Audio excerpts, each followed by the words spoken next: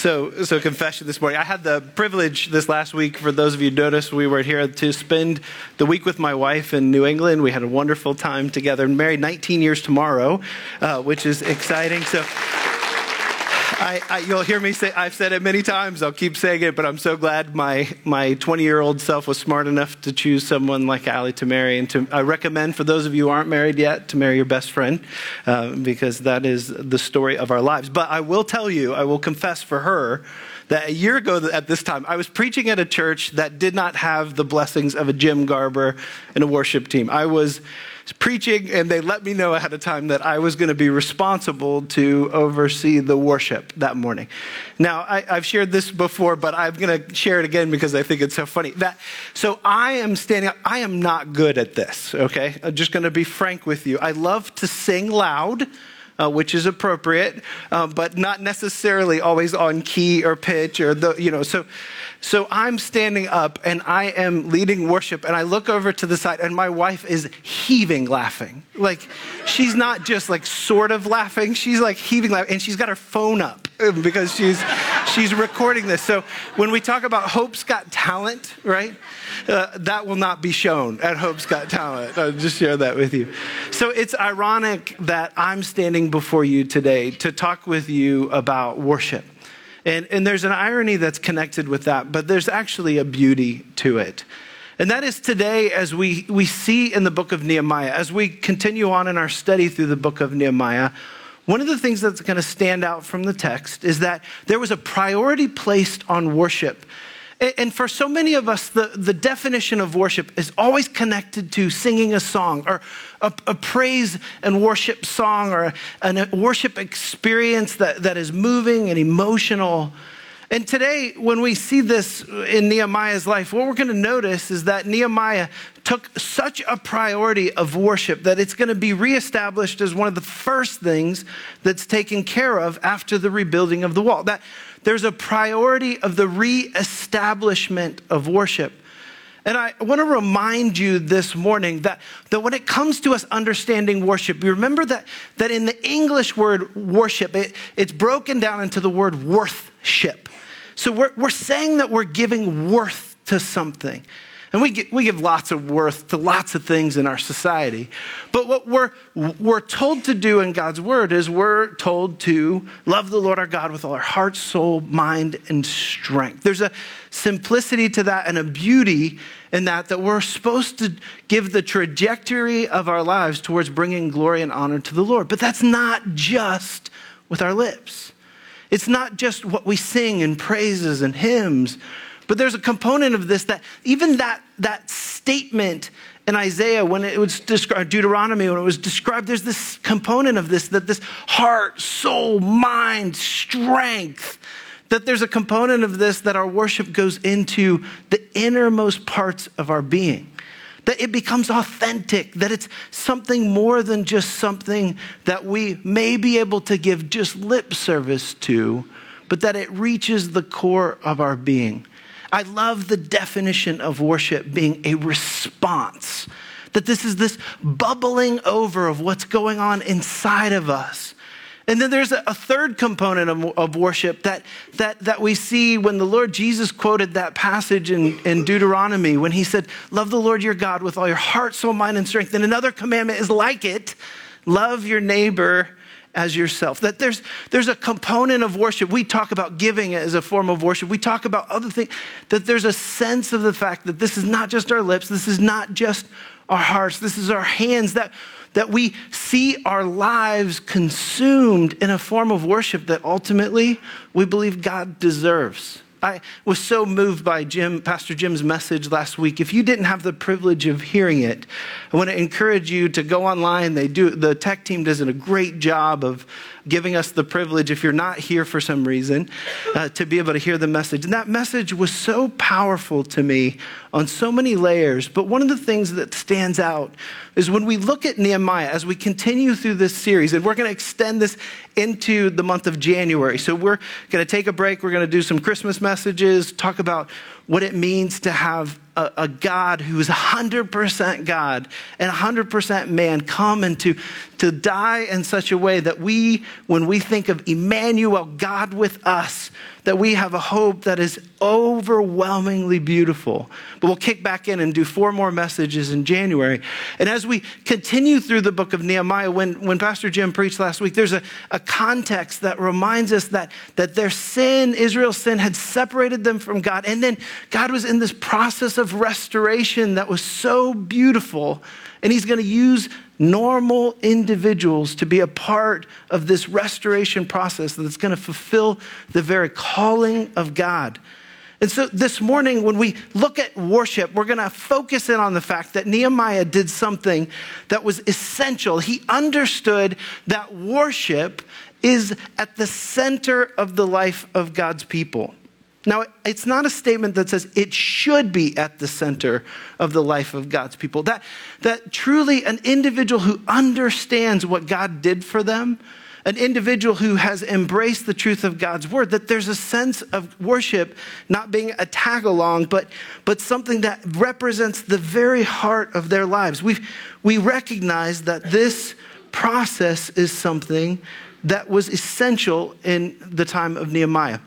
When Nehemiah was through with the process of rebuilding the walls, one of the things that was described is this statement about what it would be to have the walls rebuilt and then the restoration of worship being reestablished.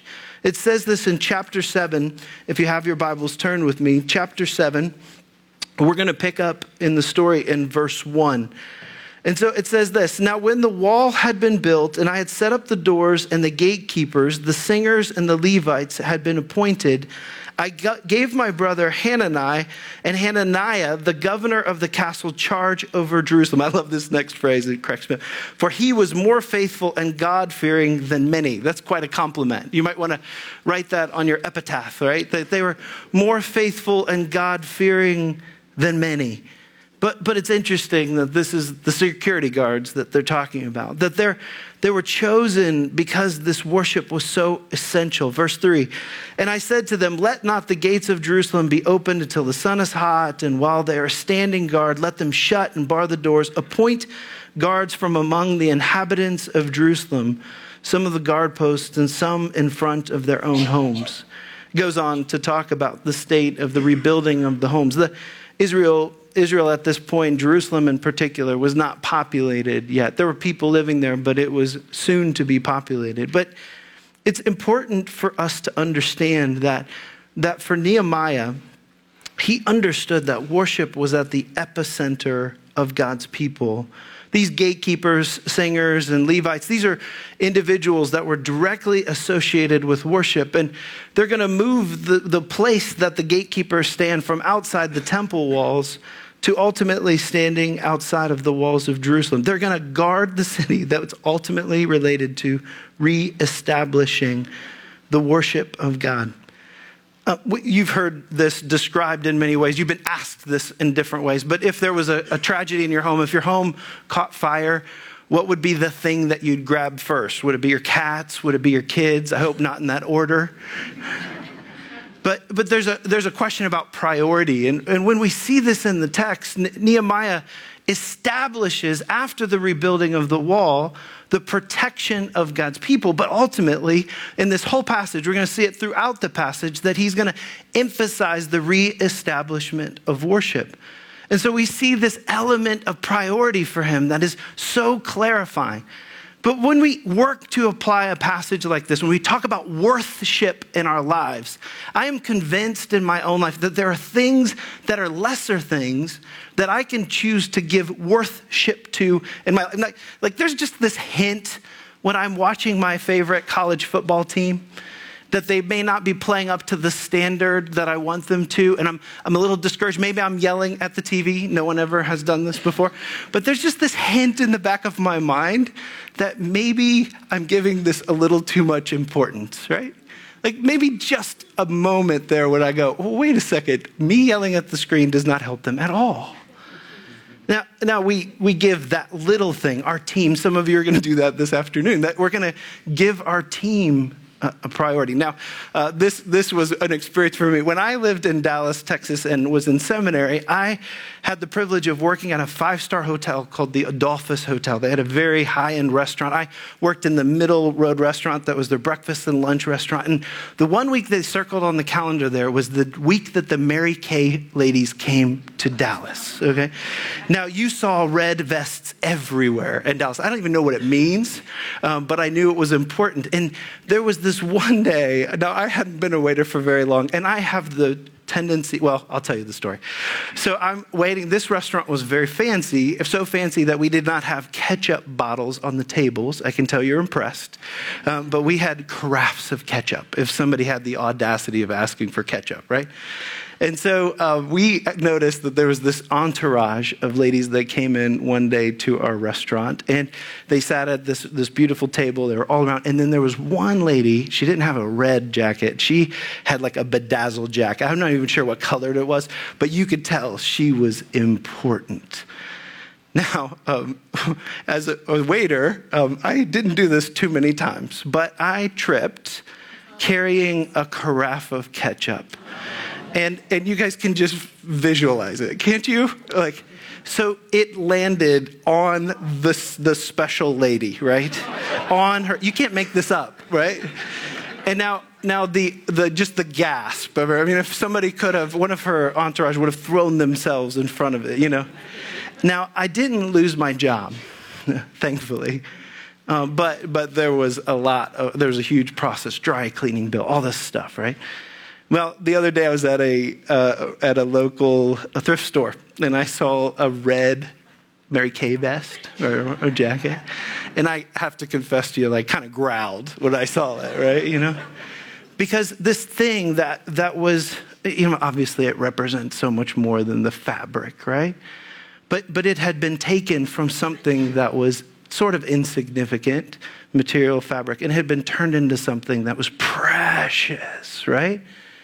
And I look in our own lives and I think about things that we take, we talked about idolatry before. We take lesser things and we make them ultimate things, that we choose to place priority on them. We give worship to them, and some of them are things that are precious and valuable, but ultimately when they become ultimate things, they have the potential of stealing away from the worship that God desires for us to give him.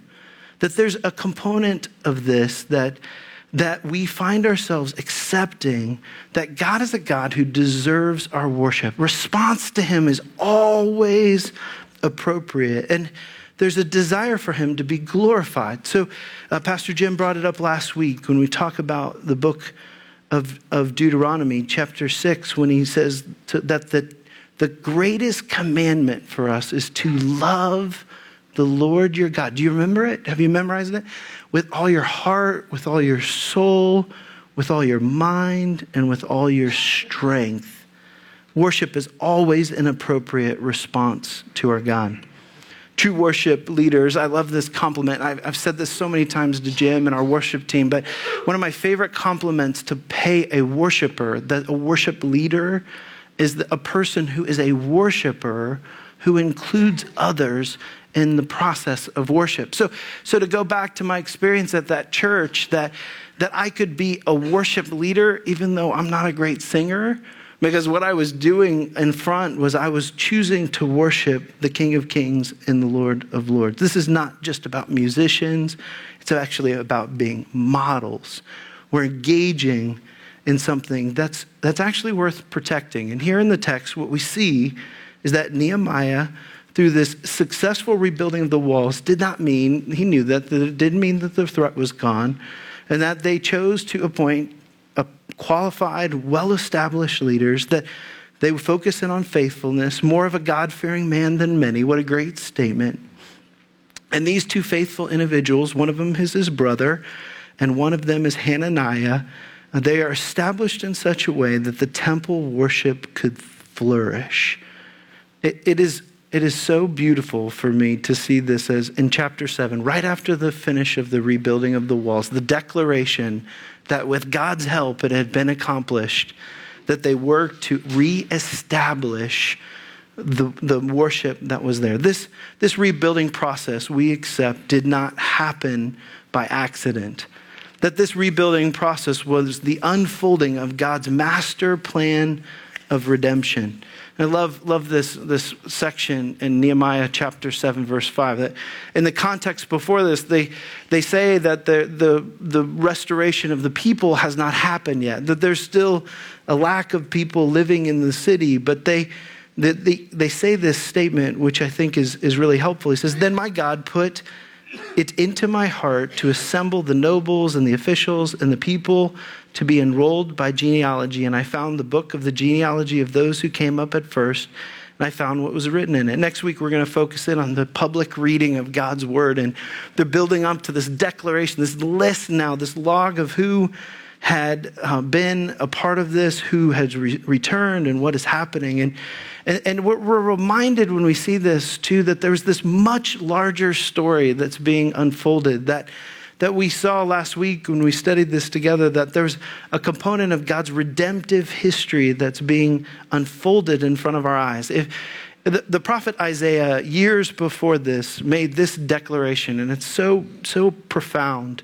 In Isaiah chapter 62, we'll pull out a few verses of Isaiah 62. The whole thing is about this beautiful rebuilding of Jerusalem and the walls and the restoration. But it says this, it says in Isaiah chapter 62, verse 6, it says, "On your walls, O Jerusalem, I have set watchmen all the day and all the night. They shall never be silent. You who put the Lord in remembrance, take no rest and give him no rest until he establishes Jerusalem and makes it a praise in the earth."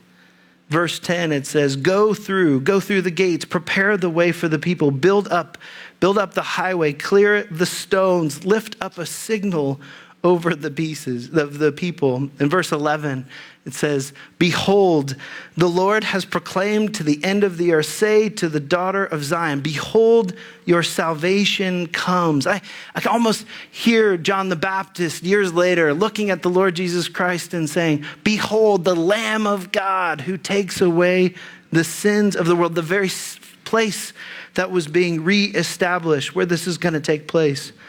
"Behold, his reward is with him and his recompense before him, and they shall be called the holy people, the redeemed of the Lord, and you shall be called sought out, a city not forsaken." They had been broken apart. They'd been scattered. They had dealt with the consequences of their sin. And now there's this dawn that's on the horizon that offers hope and peace and restoration. And here, like the promises of Jeremiah 31 and Ezekiel 48, that we see this holy city being established. And here, Nehemiah is going to give this indication of the repopulation of what's going to happen. There's a component of this that they are accepting, that as they prepare their hearts for what was going to happen, that they recognize that there's this element of worship that God has built us to be a part of. When I read in Revelation 22, or even get this hint in Isaiah 6 of what happens in the throne room of the Lord Jesus Christ, that he's declared holy, holy, holy is the Lord God Almighty, that we get to join in that chorus of what he's doing. Now, what's encouraging to me, now for some of you, when you think of heaven being filled with worship, you've heard in your life, some of you grew up hearing this, that heaven is going to be like one really long church service. And for some of you, I'm guessing that doesn't excite you that much. No offense to what we're doing here, right? But I want to remind you of the promise that we're going to sing praises with our lips. We're going to declare, like Hebrews talks about, the praises of our lips, and we're going to worship the Lord. But we're also going to worship him without the confines of sin. We're going to be able to worship him with our actions and our physical ability to create and to be a part of a creative God's ongoing story in his history. We're going to be able to declare with our voices. We're going to be able to declare with our hearts, and we're going to be able to declare with our hands the goodness of our Lord. I don't know why Murphy gets all of the credit for ruining all of my work projects, right? Murphy's Law, right? But the day that comes when the fall is no longer impacting my ability to be creative and experience God's goodness, I think that it's going to put me on my knees. I think it's going to make me declare, holy, holy, holy is the Lord God Almighty. but I also think that we're going to celebrate together the goodness of the Lord. Something that has struck me as we've studied Nehemiah is that Nehemiah seems to be a man who understood what it meant to live in the presence of a living God. That his name literally means God is comforted, or God comforts me. And I think of that description, and I think of the way that Nehemiah lived his life. You remember the moment before Artaxerxes that he gives this declaration to the Lord in the last moment that connects to the deep prayers as he's comforted by God, his namesake, that there's an expectation that God's going to be engaged in the intimate details of my life. And so we see with Nehemiah that he was a man that chose to, like we talked about last week, Selah, to pause, to reflect, to spend time making the presence of the Lord a part of his day-to-day life. He expected God to engage in his life, that he turned off the noise of his life in order to hear the voice of God. He literally practiced the presence of God. I believe that you and I can experience that today. I don't believe that that's something that's foreign from us, that God is intimately involved in his creation. And with the promise of the Holy Spirit, that there's a component for the believer that we can say, God, what do you want from me today? And I love that sense with Nehemiah of him being a person who was dependent upon the Lord.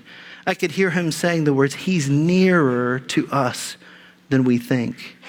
There's a component of worship that as a response just bubbles over from the individual that trusts that their God is intimately involved in creation. The third point this morning is worship and the corporate gathering of God's people is uniquely important. Here, Nehemiah is going to list out for us the things that they did to protect the temple, the offerings that were taken, the process, the reestablishing. The numbers are astounding how many individuals were devoted to worship in the temple. And there's a component of this that echoes what I believe is profound in the book of Hebrews, chapter 10, 23 through 25, where he says, let us hold fast to the confession of our hope without wavering, for he who promised is faithful. Again, focused on God. And let us consider how to stir up one another to love and good works, not neglecting to meet together, as is the habit of some, but encouraging one another, and all the more as you see the day drawing near. There's a warning that's inherent in this passage that says that there's a temptation for some of us to neglect the most important things in our life. And the gathering in together of worship in a communal setting is something that God's designed for us uniquely to be a part of it. The word not neglect is fascinating to me because it implies that you choose to not give this thing the worth that it deserves, that you're ignoring something. You're actually hitting the mute button on something that has the potential of being a source of tremendous joy and life-giving in your life. So he says, not neglect to meet together as some are in the habit of doing. Nehemiah lists out for us, and we see this in the text in Nehemiah 7, 60 and 66 and 67, some of the numbers that represent what happened in the restoration process. You can see it in your Bibles. The log, this log parallels the log that was in the book of Ezra, chapter 2. It's almost identical, and it describes the people who had returned or that were in the areas surrounding Israel. All the temple servants and the sons of Solomon's servants were 392.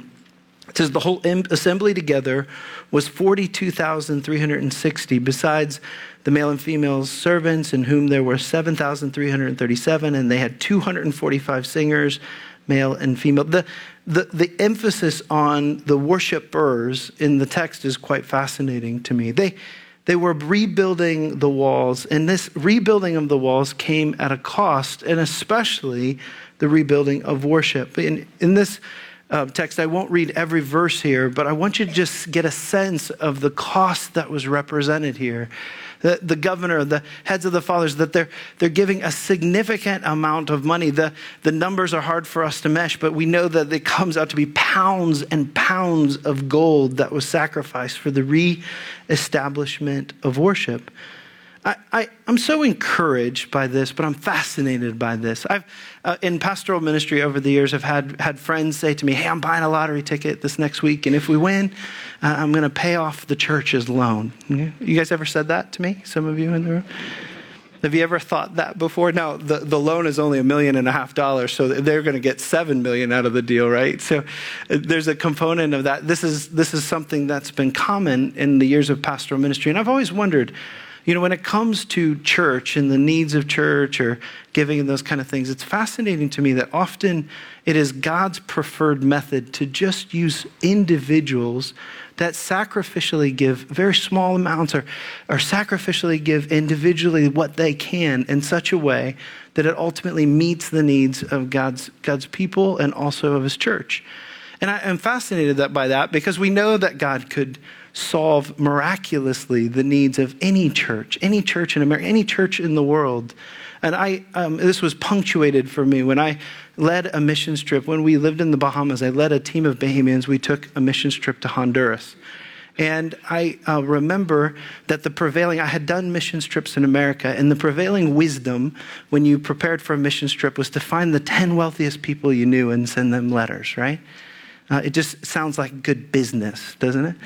And in the Bahamas, what I noticed happened was that the students who were raising support to do this Honduras missions trip, which, by the way, at least one of those kids has become a full-time missionary, part of the result of the sacrificial ministry that they gave. Is a really cool story. But I remember looking at the list of people who had given to support kids, and some of them were the poorest people I knew in that country. And I remember seeing the numbers, and sometimes it wasn't just $7, but sometimes it was like $7.53.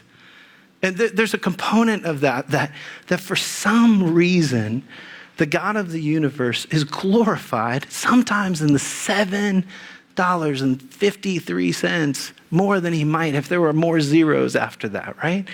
Like that this is the way it seems that he works, is that he works in such a way that he can bless miraculously. And sometimes he does, providing abundantly for us.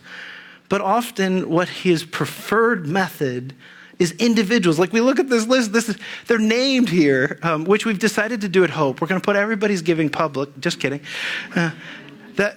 He names people here in such a way that you see their hearts and you see their sacrificial giving, and just suppose that this is the way God seems to work a majority of the time, that he loves to establish his mission through people who give individually, sacrificially.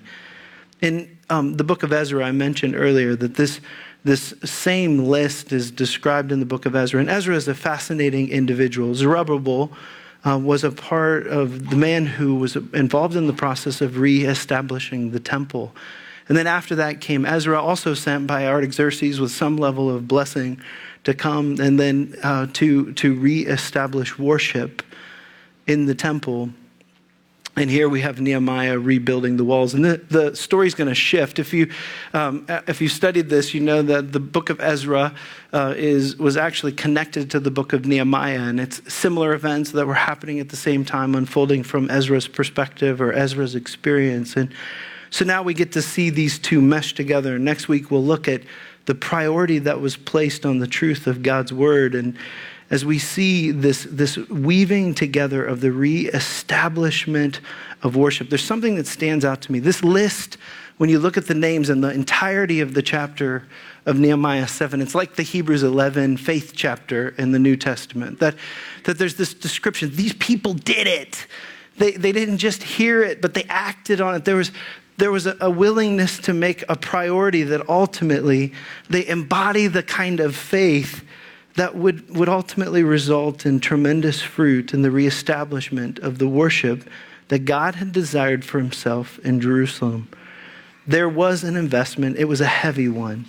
This worship was at the center of their lives, that we accept that it was no accident, that there was a sense of them engaging in uniquely what God had desired to be brought glory in his worship. And this became the worship that evidence is the very heart of a man like Nehemiah that over and over again can keep reconnecting to the fact that God's in this. This is God's work.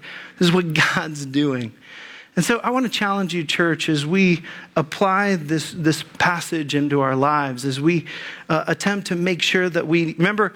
I remember one of my favorite preaching profs. He would put on the pulpit at his church, "What are we doing here?" You know?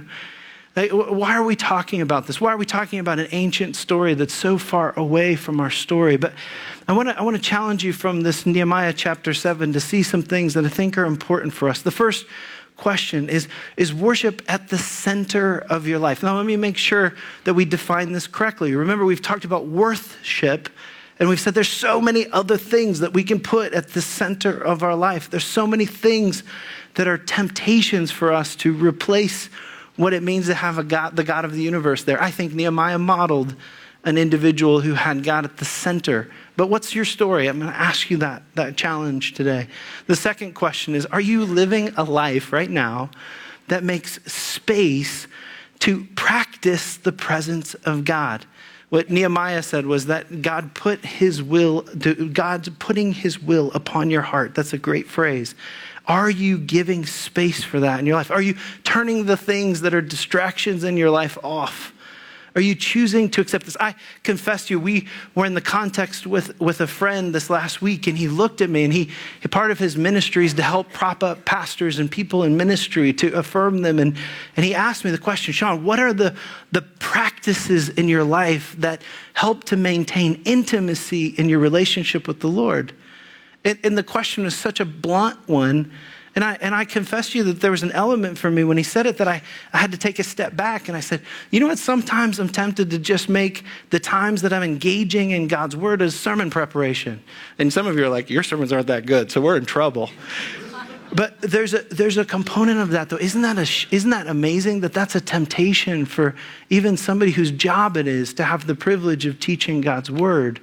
And I have to guess that for some of us in the room, the tendency for us is to say, yes, when I need it, when it's desperate, then it becomes something that I choose to depend upon. And I think part of the beauty of the story of Nehemiah is that it just is his story, right? It's just the most important thing about him. It's at the epicenter of his life that in the heat of the moment, it was obvious that he was going to pray, right?